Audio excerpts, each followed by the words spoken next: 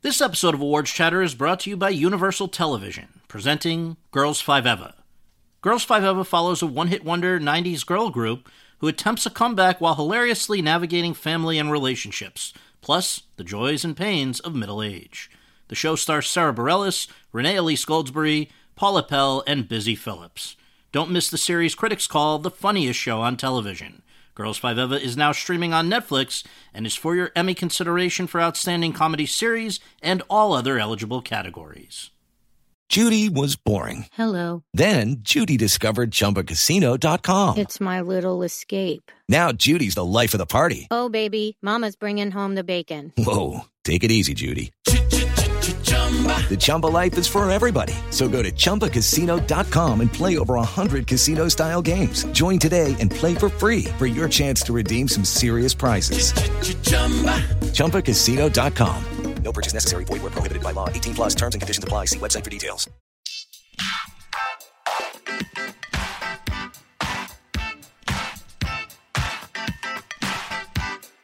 Hi, everyone, and thank you for tuning in to the 258th episode of Awards Chatter, the Hollywood Reporters Awards podcast, which is now but one of 4 podcasts that comprise the Hollywood Reporters podcast network, the others being It Happened in Hollywood, Behind the Screen, and TV's Top 5. I'm the host, Scott Feinberg, and my guest today is a filmmaker from Mexico who is not only one of the key figures of new Mexican cinema, but also one of the most accomplished and admired filmmakers in the world.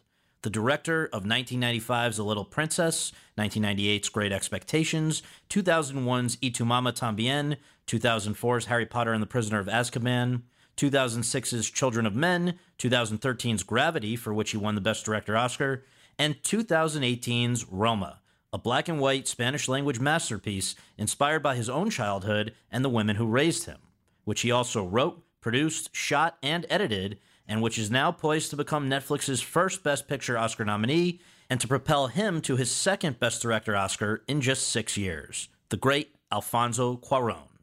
Over the course of our conversation on the Raleigh Studios lot in Hollywood, the 57-year-old and I discussed all of the above, plus much more, including why he was kicked out of film school, how he, Guillermo del Toro, and Alejandro González Iñárritu became the Three Amigos, and Emmanuel Chivo Lubezki became, in essence, their honorary fourth, how 9/11 influenced the direction of his career, why he makes films spanning such a wide range of genres and scales, how he feels about Netflix and its move into theatrical exhibition, and what his thoughts are on the man who said Mexico is, quote, not sending their best, close quote, to America, Donald Trump.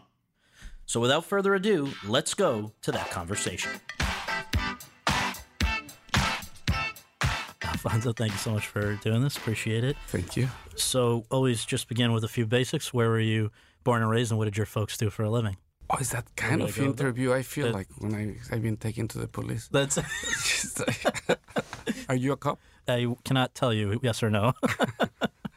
My name is Alfonso Cuarón. I was born in Mexico City in 1961.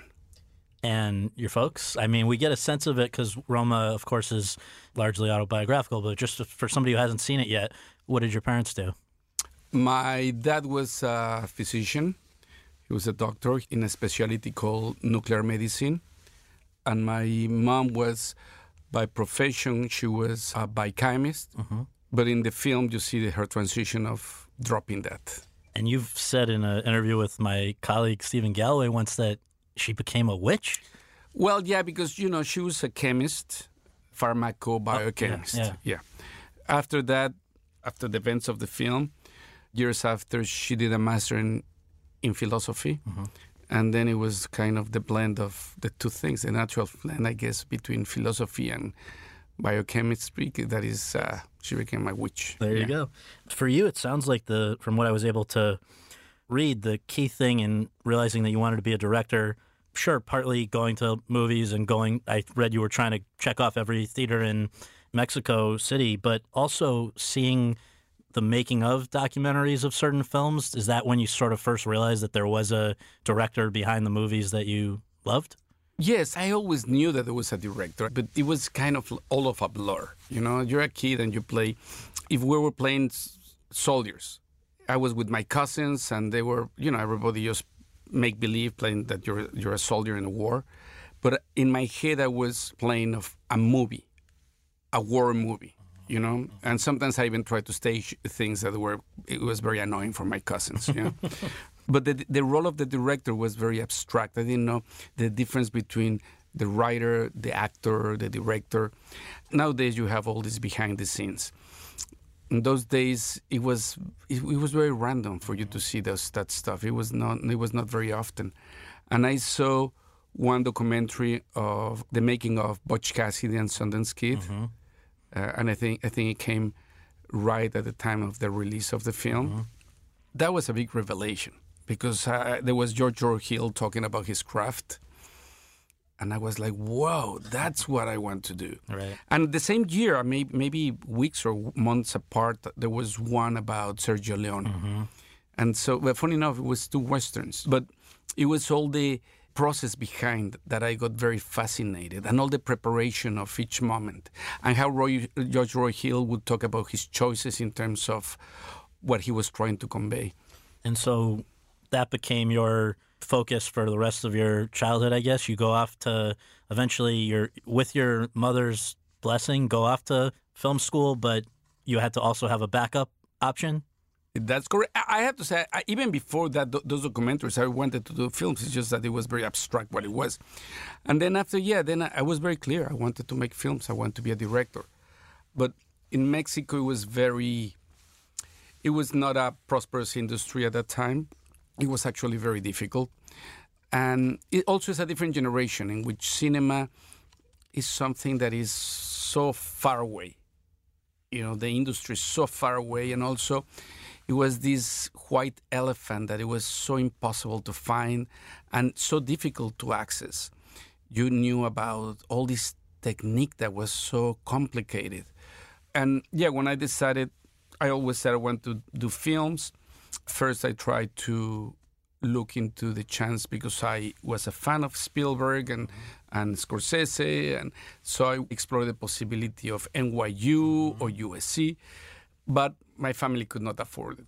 Then actually, I was about to go on a scholarship to the Soviet Union because they had a good school there, but it didn't. It didn't happen, and I ended up in the film school in Mexico, like the top one. Well, there were only two schools then. It's not that there's a top, and it was at that time. I don't know what the top would mean. Right. It was very chaotic. But my mom, she was very concerned that studying film, I was not going to be able to earn my living, and says you can study film as long as you study a career parallel to studying film. Then I chose philosophy as if that was going to, pay the bills. So one of your classmates at National Autonomous University of Mexico, who I think you even knew well before that, was Chivo Lubezki, right? Yes. How did you guys first meet? We met pretty much in the teen party circle. Yeah. Mexico City at that time was like really an amazing paradise for cine clubs. Before the access of all these Blu-rays and all this easy access that you have nowadays to film, those days it was the way of seeing films that were not being released. It was just the cine clubs. And if you want to see the films that were happening in other places of the world, was the cine clubs. And Mexico had so many of them. And also the different embassies, they have their own, the French Institute. Yeah. They have their own, they have their own for French films. And the great thing is that because Mexico didn't break relationships with the Eastern Bloc, it was the only Latin American country that didn't. We had an amazing cultural exchange with the countries of the Eastern Bloc. Yeah. So we would get all these amazing films from Poland and from Czechoslovakia at the time, from the Soviet Union. So it was a very vibrant thing. And in this circle of cine clubs, I would always bump into Chivo, right? And he's 2 years younger than me. And the thing is that there was this specific cine club that it was Saturdays and Sundays, but you knew that if you would go to the 8 o'clock show, at the end is where you will hook to the party of the night. And it was great because you will see the film. Right. That it was always like a steady program. Every month there was one Kurosawa, one Bergman, one Fellini. together with cinema of the 70s in the U.S. and stuff like that. And then you will see the film, and the party was as much as a party as a place of discussion of the film. And that's how I met Chivo. And he was at that time already planning to be a DP, and you were planning to be a director? Chivo at that time was a bass player in a rock band. So we didn't. He loved cinema and film, but also we talked so much about music. Yeah. You know, and it was then I enrolled to the film school, and I was very happy because they only admitted 20 students every year. I was very lucky, and I didn't have any family connections or whatever, you know.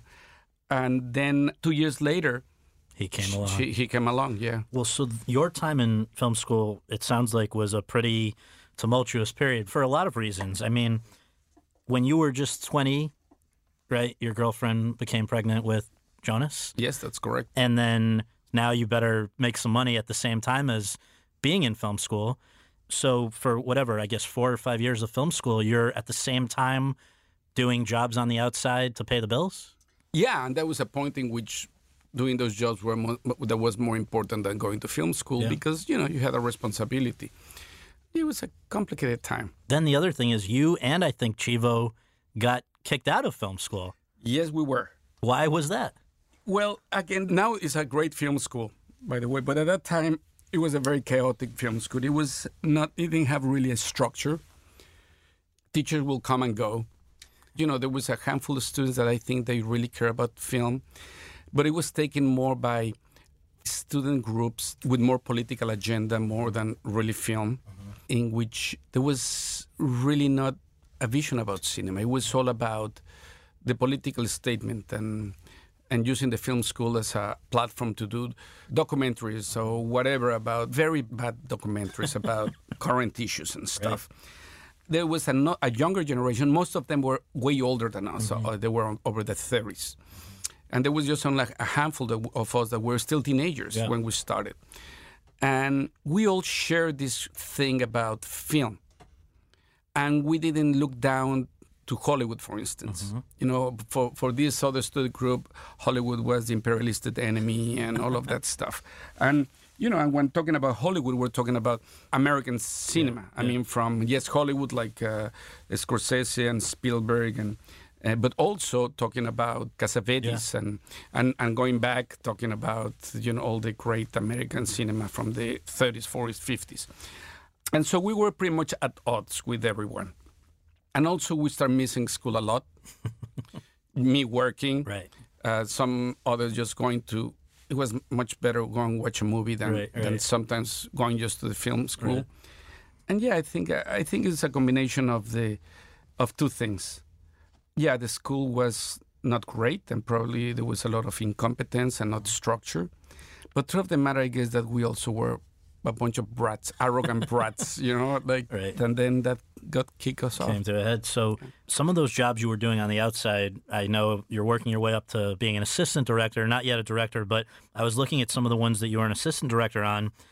Gabi, a true story, ended up getting an Oscar nomination for the supporting actress. That was a Norma Leandro. Yes. Major movie. And Luis Mandoki is one of the people that I consider a mentor. Yeah, no, so these were, you know, you're working as an AD on some major movies, but I think it seems like in order to get a chance to actually direct for yourself, the first thing was a anthology series where you also met Guillermo del Toro.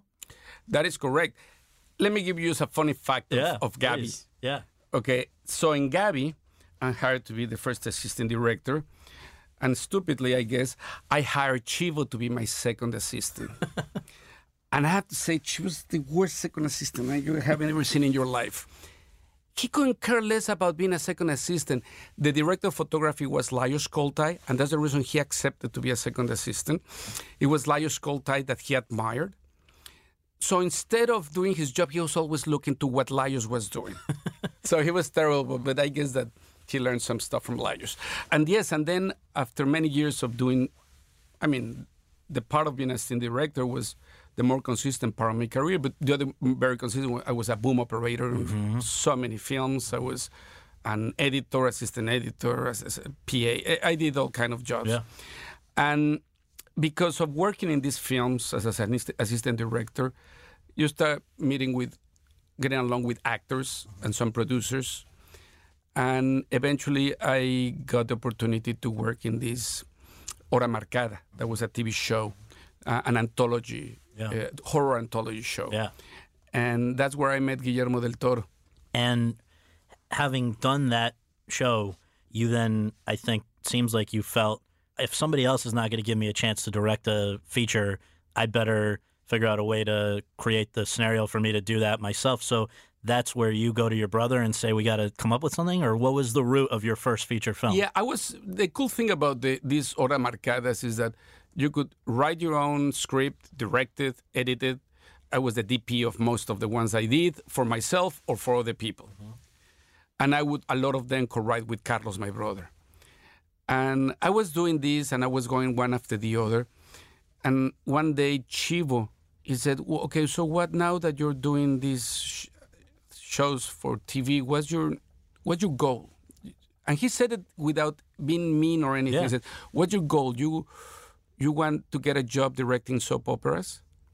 And I got so offended by Chivo, you know? And he says, I didn't mean it like that. I got so offended, but I realized he was right. Mm-hmm. That there was also so much I could do there, and that I wanted is to make films. Yeah.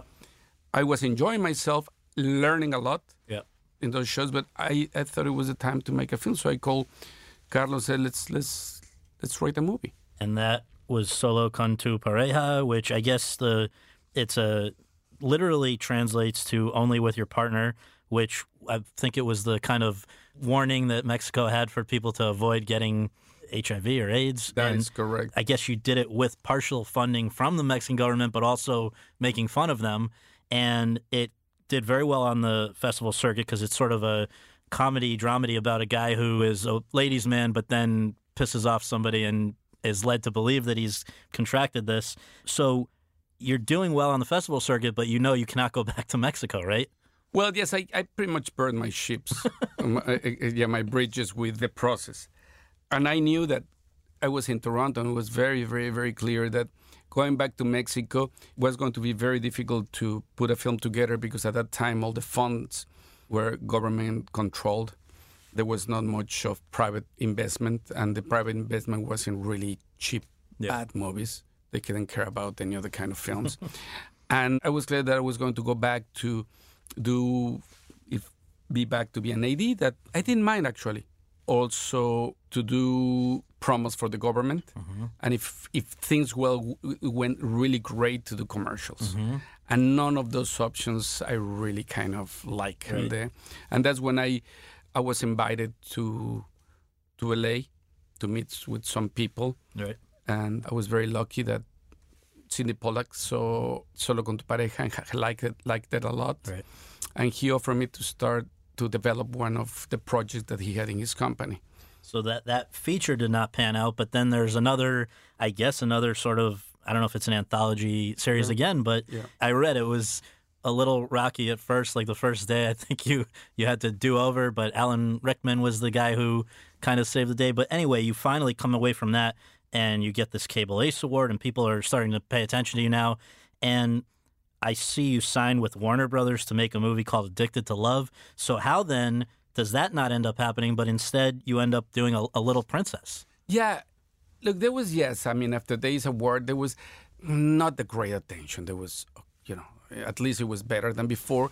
Chivo and I, we were the ugly ducklings in the anthology, and we ended up getting the awards and the Ace. And we went that night. We went to celebrate.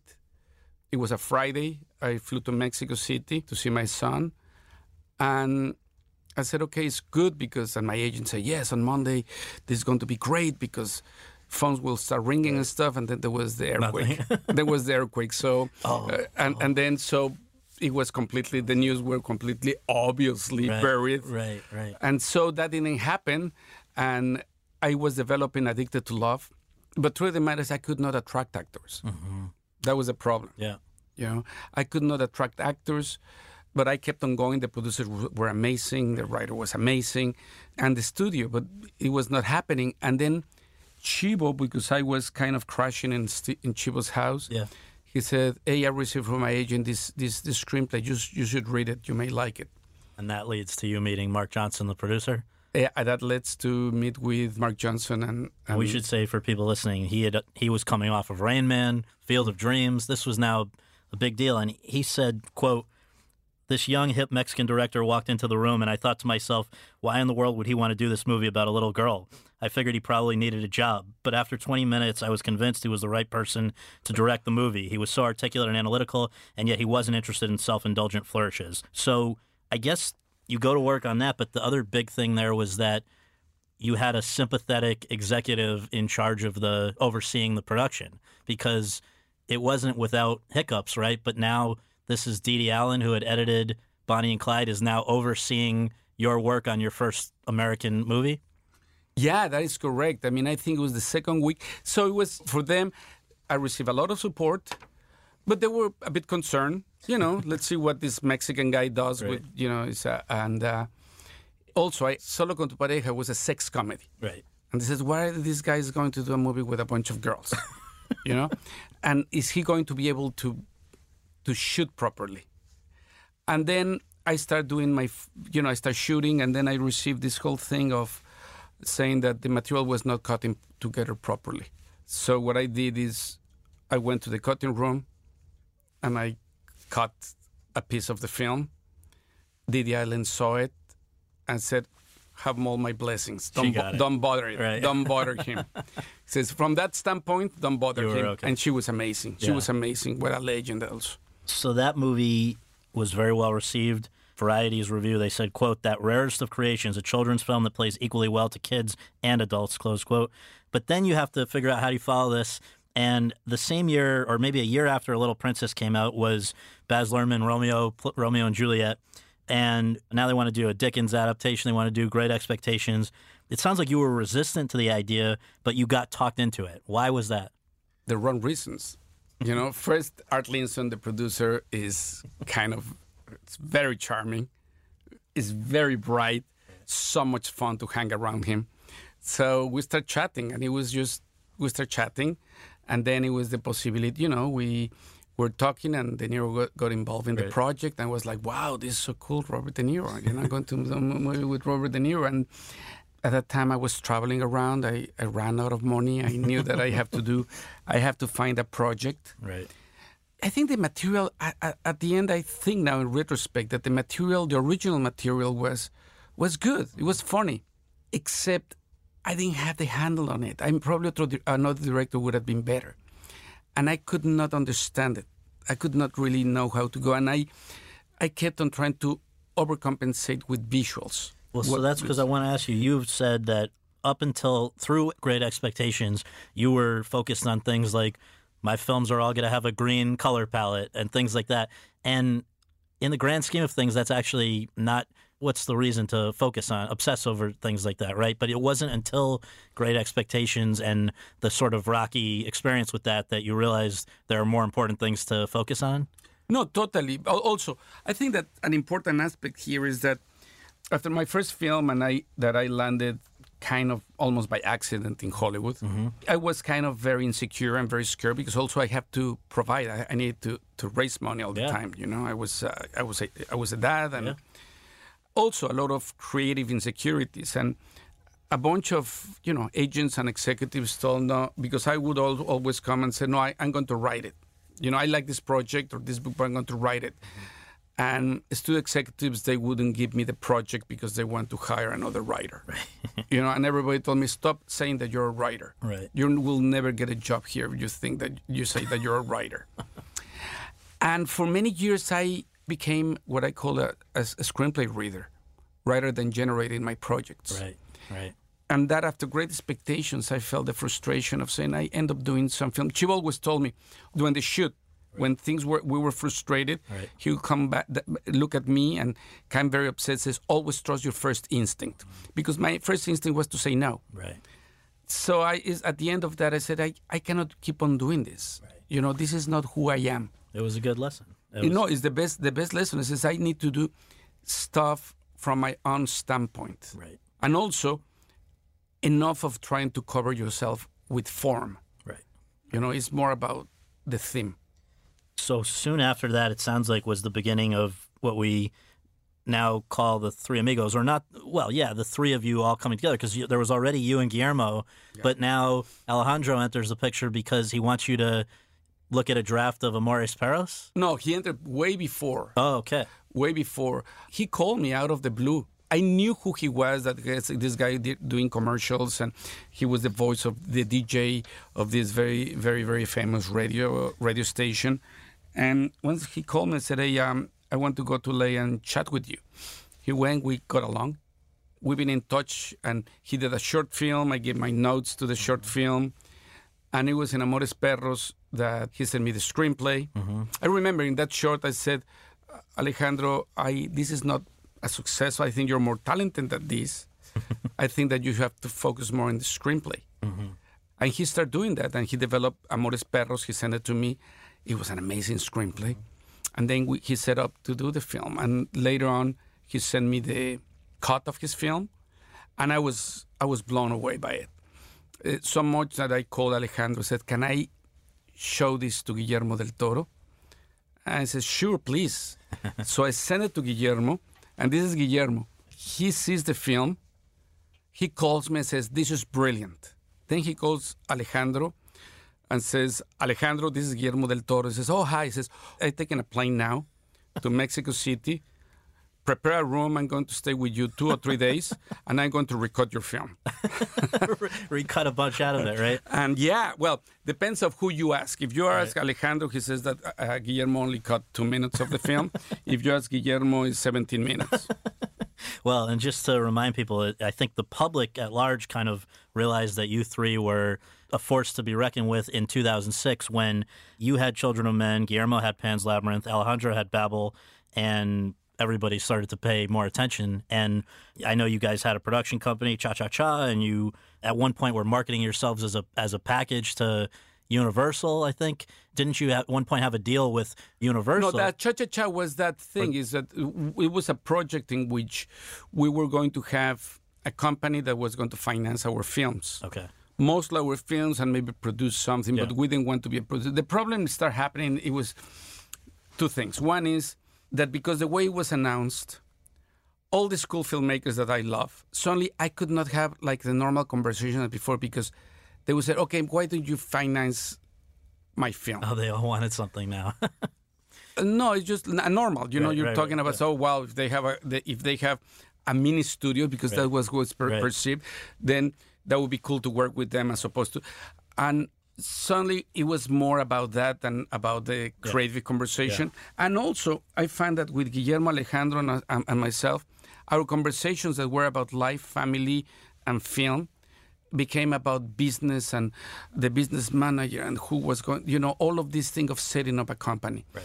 And that is fine when you do it individually, but when you're with friends, then the conversation becomes about that. And on top of that, then Guillermo decided to go to New Zealand. Right. He was going to do The Hobbit. He was going to do The Hobbit, and then we realized it didn't make any sense. Right. We actually produced 2 films. Yeah. We produced my brothers, Rudy Cursi, with Gael Garcia Bernal and Diego Luna, and Beautiful. Yes. Oh, yeah. Well, and also, I guess a positive thing that came out of when you guys had reached this deal with Universal, the co-chair there was David Lindy, who now, with Roma, was a participant. But David has been part of my film since Y Tu Mamá También. Okay. I did Y Tu Mamá También with Good Machine. That was his company. Yes. Then Children of Men. When I was shooting Children of Men, there was a change of administration at Universal, and he came as the head of Universal. Got it. And that's the reason that after Children of Men, at Universal, he organized this deal with the Cha Cha Cha thing. And actually, after he was the one who greenlit Gravity for Universal. Wow. Okay. But then he was gone by the he time was gone, and then the film went into turnaround to Warner Brothers, and now he's back around with Roma. He did Roma. Well, let's just going to touch upon these movies that we're now mentioning, because each one of them is special. Y Tu Mamá También came out in 2001. 2 horny boys take a road trip to the beach with an older girl. I read it was an idea that had been suggested 10 years earlier by Chivo that you knew Diego Luna since he was a baby. Yeah. And in fact, in that movie, can you tell us who plays Diego's nanny? Yeah, the character of Diego's nanny is played by Libo. And Libo is the person upon whom the character of Cleo is based off. In Roma, yeah. So that was her first introduction to people, and now she has a whole movie around her. But this was, I guess, sort of semi-autobiographical, a lot of handheld cameras, natural light. Another thing that I wanted to ask you, it's about getting to the water, right? At the end, we got to get to the beach, get to the water. Water seems to come up a lot with you, whether it's the ending of Gravity or the beginning of Roma or the beach in Roma. Is there any rhyme or reason to why water is such a presence in your movies? I'm sure there are other examples I'm leaving out. Probably there is. But just, it's not like I must do it in each movie. Oh, no, there's not like a thick thing about... No, maybe I just have very little imagination. I had to go back to the same thing. It works. Okay, so I heard Y Tu Mamá También was rejected by Cannes, so then it gets into Venice, blows up, puts you on the map. Mexico rated it so that people 18 and under couldn't even see it, which caused such outrage among young Mexicans that it really actually was probably the best thing that ever happened to the movie because it got it a lot of attention. But it also probably caused Mexico not to submit it for the foreign Oscar, so it wasn't. You and your brother still got nominated for original screenplay, but I guess it was while you were with that film at Toronto Film Festival that September 11th, 2001 happens, and it was because of that Children of Men was sort of born? Yeah, I mean, I have read this outline. It's like a one-page outline of the original book of Children of Men. And I was intrigued by it, but I was kind of not finding, I said I didn't want just to do a science fiction film. And when September 11 happened, it was at kind of a turning point in history. And I was stranded in Toronto, and I really wanted to understand the themes that were going to shape this new century. Mm-hmm. And it's the moment that suddenly everything came together. The Children of Men, and all these thematic elements that I wanted to play with. But meanwhile, maybe because it was such a dystopian kind of story, it's hard to get people to finance it. So in the meantime, weirdly... Well, yeah, because we developed the first couple of drafts of the script and there was not much appetite for it. Right after 9/11, yeah. So instead, though, what's equally weird is that somebody who's seen Y Tu Mamá También thinks of you for Harry Potter. Like how I guess on the surface, there wouldn't seem to be that much in common going into the third Harry Potter.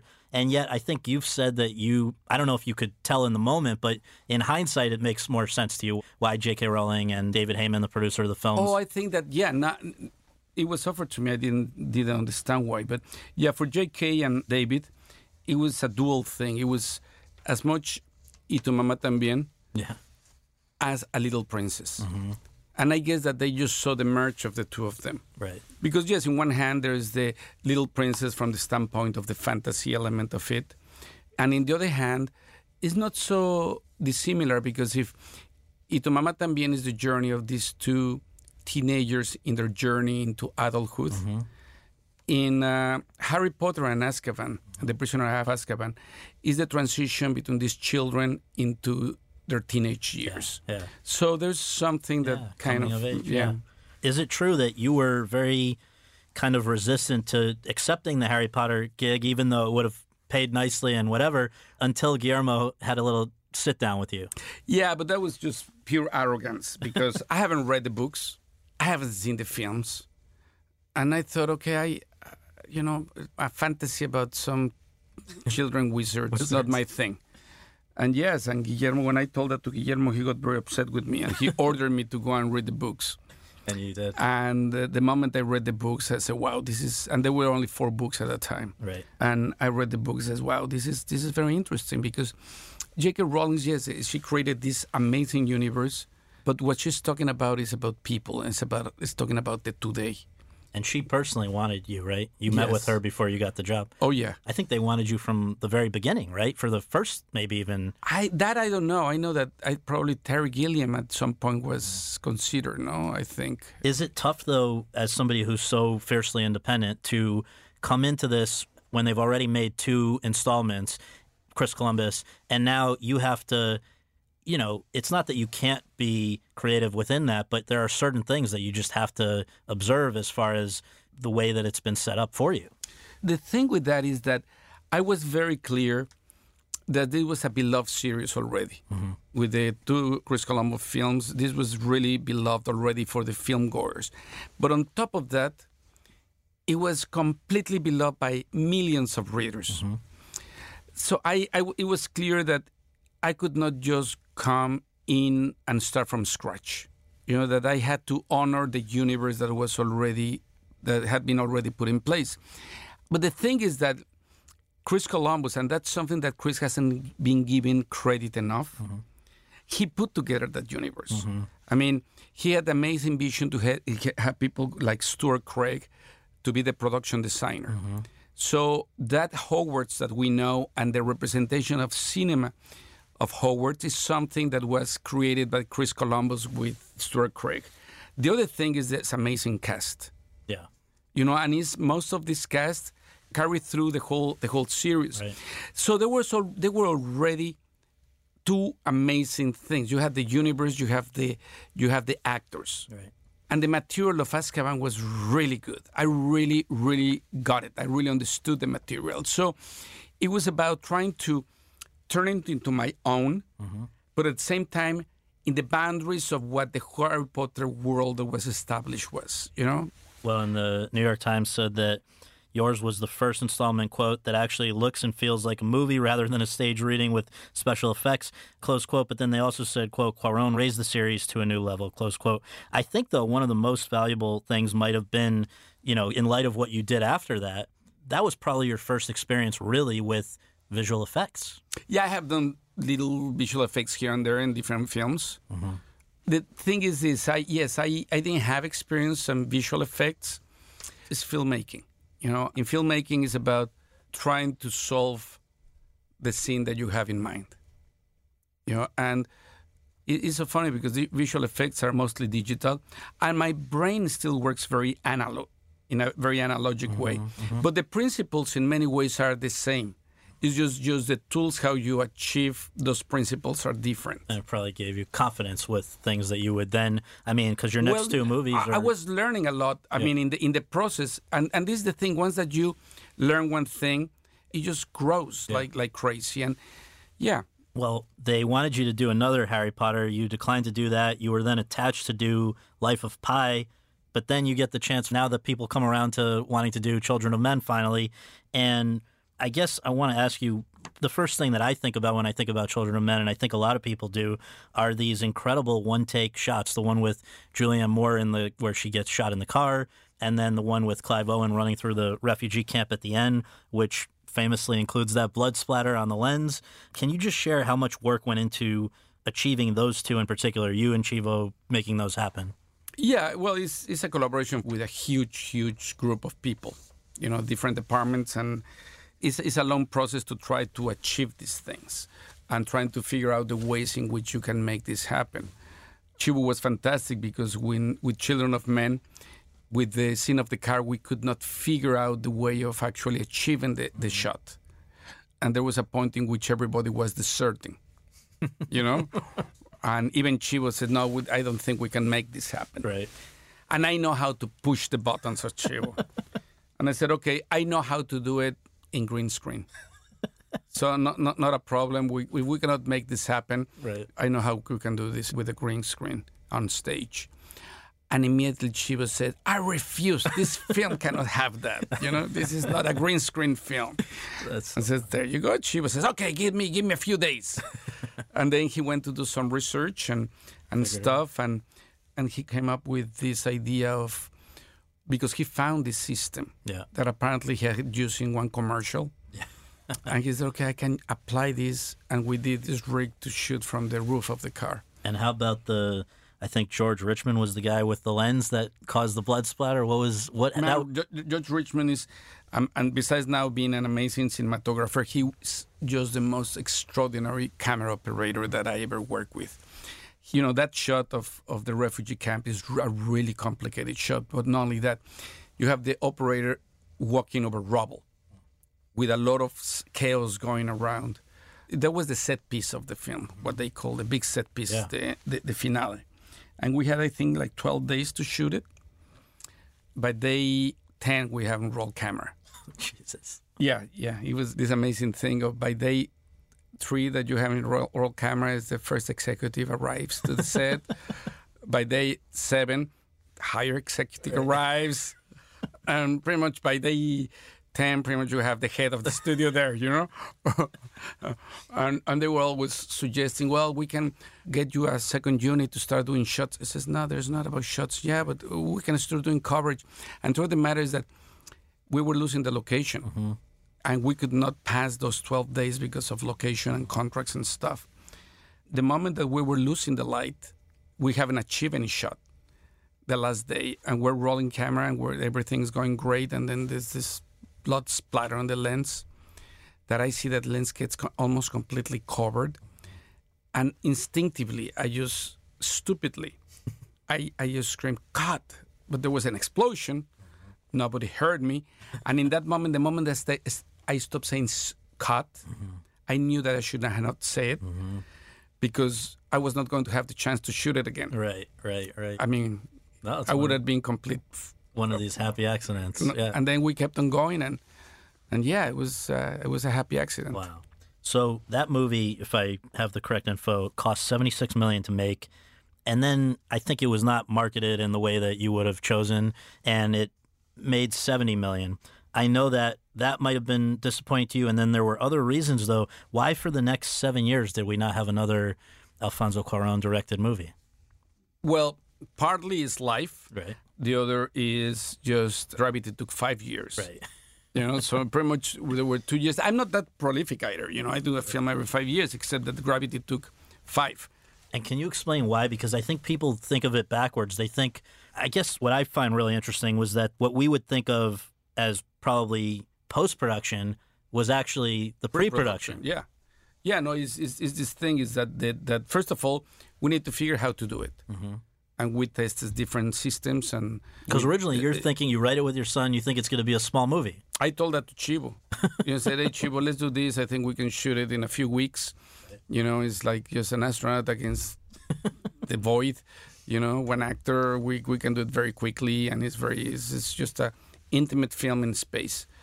And Chivo read the script and says, yes, sure. And I said, yes, I think we can do it with conventional methods and let's see wires and stuff. And we start testing and it was just dreadful.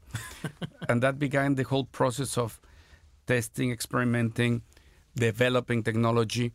And it really was technology that did not exist before. That technology was not exist before, or pieces of technology used for complete different things, right, put together into one single project. And in the course of developing all that, all the other pieces are still moving in and out. I know, you know, it's been spoken about before that at one point it was going to be Angelina Jolie or Natalie Portman. At one point it was going to be Robert Downey Jr. Finally, you end up with Bullock and Clooney, and they were really the last piece of the puzzle because you essentially, if I understand it correctly, you bring them in and you paste them on top of what was really like an animated movie.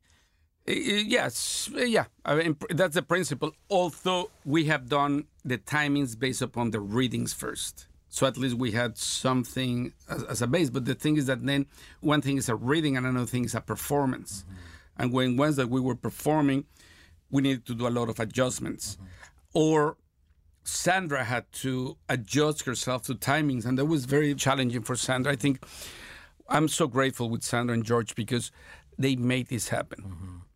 I think it did not immediately go over well with the test screening audience or something, but then the testament of how well it ultimately went over was, I remembered hearing about this when it happened. There was a press conference and somebody in the media asked you if you could please describe, quote, the technical and even human difficulties, close quote, of filming in space.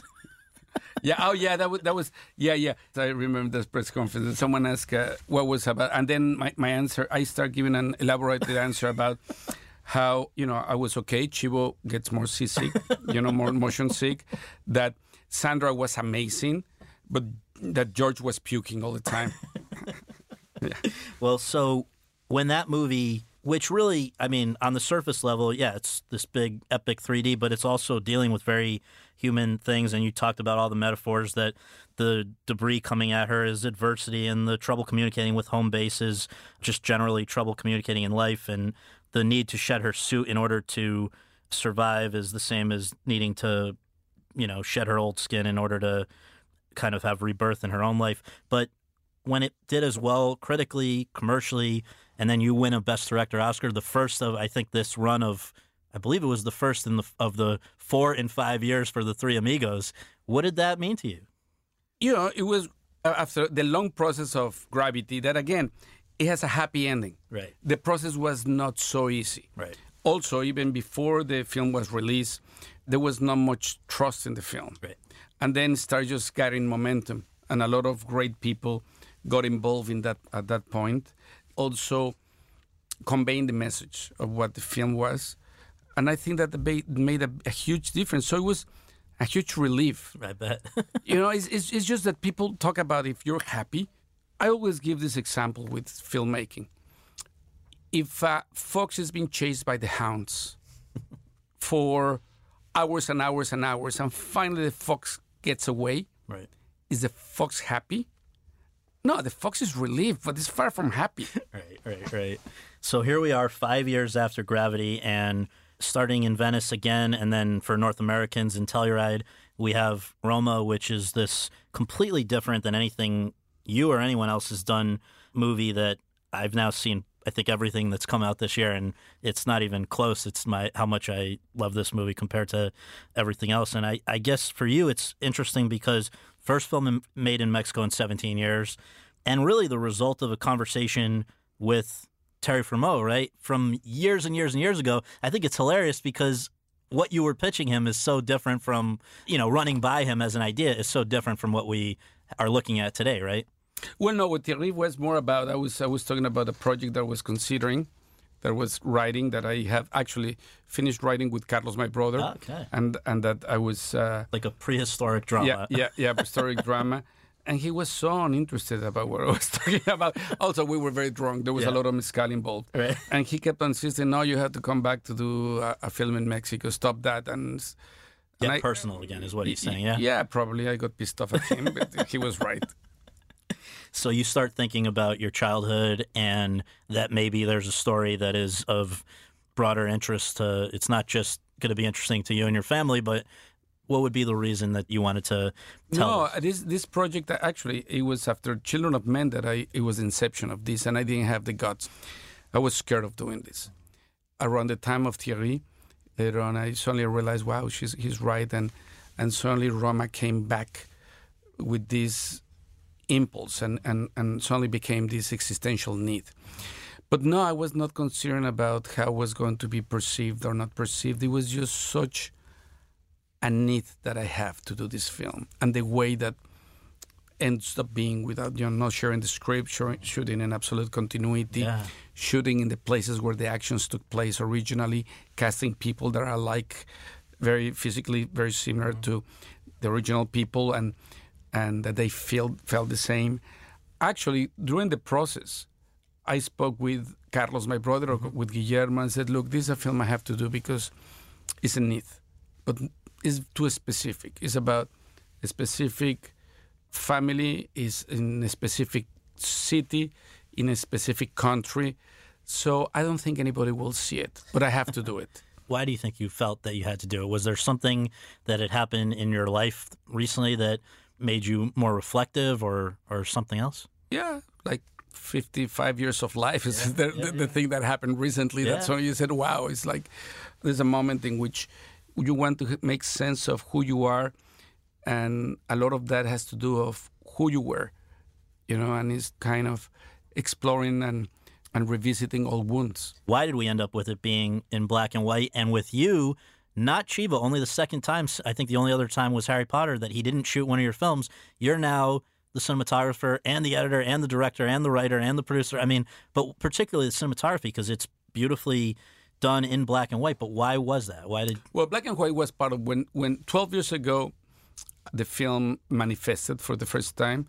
It already manifests with 3 pillars. One is that it was the story of Cleo, that memory was going to be the tool, and it was in black and white. So that was the DNA. I didn't question it.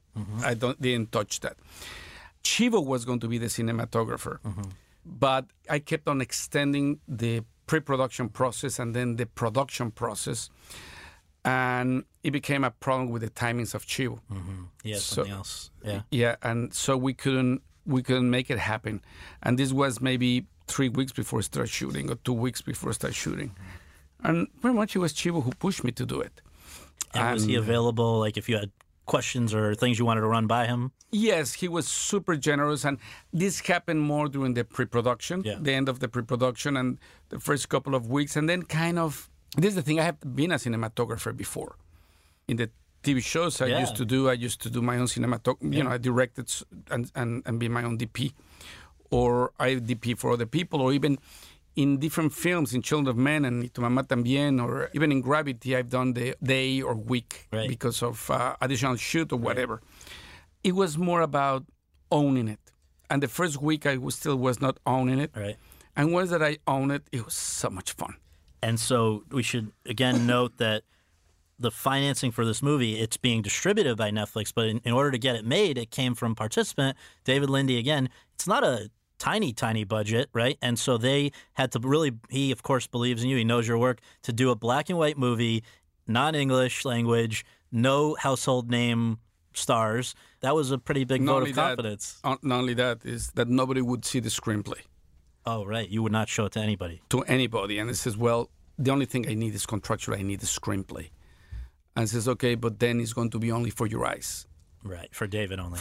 For David only. And I delivered a screenplay in Spanish, and he doesn't speak Spanish, so it was great. That's great. Well, I think it's kind of poetic that I think one of your closest friends, and I remember maybe it was in Telluride, you talked about this, one of your closest friends who's also a filmmaker is Paweł Pawlikowski, who's made another, well, we should say... My Polish brother. Your Polish brother, right. Yeah. He's thanked you in the credits of 3 of his films. You and Jonas thanked him in the credits of Desierto, which Jonas directed, you produced. You've been on festival juries together. You did the Criterion Collection Closet together. And now this year, you have both made black and white films about your parents. And I just wonder... Purely coincidental? Were you in touch with each other? How did we end up with this? We inform each other, but it's not like, hey, you have to do this, and I have to do, let's do this together. Right. We talk all the time, and Paweł is one of the people that I consider a very important collaborator. Yeah. And his opinion carries a lot of weight on me. This prehistoric film that I was telling you about, one of the reasons I didn't do it is that he just, in his very polished way, says, probably it's good, I just don't get it. And then you table it. It's not my thing. Right. And then, it's just, I cherish so much his opinion. I find that he's an amazing filmmaker, a great person, but also he's a very cultivated guy. Right. You know, right. so it's... That's great. By the way, Paweł has to thank you credit in Rome as well. Does he as well? Okay, I'll have to... So, yeah. So you go back to kind of excavate your childhood. You interview Lebo. Now you go to set with a lot of people who have never acted before. And this was a 108-day shoot, longer than any other one of your career. Is that because for these folks who have not acted before, you wanted to make it possible for them to do it in sequence and without a script so that they're reacting? I mean, the thing that's most amazing is for people who have seen the film, the miscarriage scene, Yalitza didn't know what was coming out. She had to react in the moment. But that was the same. It was not only Yalitza, it was the whole crew. Yeah. But the shooting in continuity had nothing to do with the non-experiment actors, the so-called non-professional actors. It was more the process. It was the process of discovery of everyone, of trying to find moments of truthfulness, moments that are real, and to have the patience to find those moments. Right. Your mom and Lebo, I believe, both visited the set while you were making the film. What was that like? Well, of course, being my mom and Lebo didn't warn us that they were coming. So it only was like, here they are. And the thing is that they came in a moment that was uncomfortable for me because I thought it was going to be uncomfortable for them. Right. Because the scene in which Sofia is telling the kids that the father's not coming for Christmas, and Cleo tells Sofia that she's pregnant. And after I was shooting, I went to visit the video scenes just to see how they were doing. And there was Lebo crying. And I said, is that okay?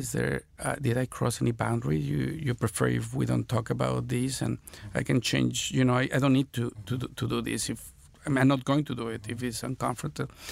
And no, she was crying not because of her circumstance. She was crying because she was concerned about the children. Right. And then I believe, sadly, you lost your mom this year? Yeah. She did see the film? She saw a cut, not the final thing, but she saw a cut. That's great. A big topic of discussion, as you know as well as anybody right now, is theatrical, right? Mm-hmm. It's important to you to people see this movie on a big screen. That was part of your deal with Netflix when you went there. I guess the question I just have is, because you're in the unique position to answer this, how many days should a film play in theaters, and in how many theaters for it to really be described as a theatrically released film? Look, I don't know about how. I don't think there's a rule of thumb about how many days and how many theaters. I just know that the theatrical release of Roma worldwide probably is wider than what I would have gotten in a conventional way for a black and white film in Mexican film in Spanish. Right. Just to say that in the last few years, probably one of the most successful global releases of a foreign film has been Fantastic Woman. Mm-hmm. And probably we have the same theaters or more than Fantastic Woman. Right. I don't know the number. I think I would always advocate for the theatrical experience. Right. It's a fundamental experience in cinema. You know, I made a film in 65 mm with Atmos sound. Right. Saying so, I also know that my film is going to live for way longer in digital formats. Mm-hmm. You know, so I think that the important thing is to find the right balance. Right. You know, it's not one versus the other. I think that the two models can be compatible. Right now, we've been 3 weeks into a release, and we're going to keep on playing in theaters. And I really believe that the people who care about the theatrical experience will keep on visiting theaters, even if the film is in the platform. Right. Last question. Again, 4 of the last 5 years, a Mexican filmmaker, one of the 3 amigos, has won a directing Oscar. Could be 5 and 6 after this year. Donald Trump has said Mexico is not sending their best. It doesn't seem to be borne out by the reality here in this industry. If you could send any message to him at a time when we're all obviously seeing a lot of divisiveness over immigration and the border and all of this, what would you say to him? Is it worth saying anything to him? I mean, do you really think that he would get it? You know, it's Donald Trump. Yeah. He's not going to change his opinions. No. Well, maybe you should see Roma. No. Maybe he should not. Right. Thank you for doing this. I appreciate it. Thank you.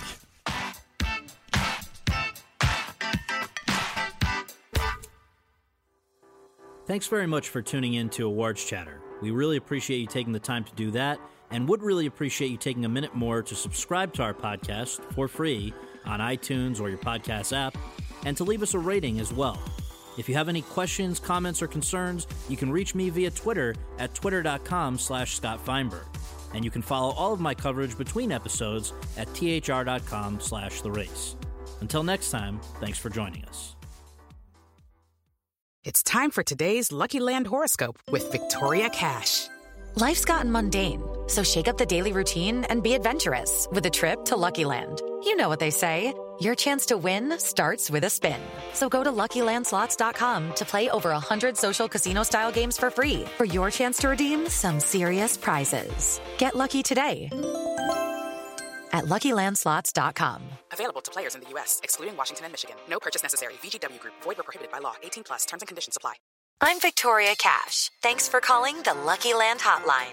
If you feel like you do the same thing every day, press 1. If you're ready to have some serious fun for the chance to redeem some serious prizes, press 2. We heard you loud and clear. So go to LuckyLandSlots.com right now and play over 100 social casino-style games for free. Get lucky today at LuckyLandSlots.com. Available to players in the U.S., excluding Washington and Michigan. No purchase necessary. VGW Group. Void where prohibited by law. 18+. Terms and conditions apply.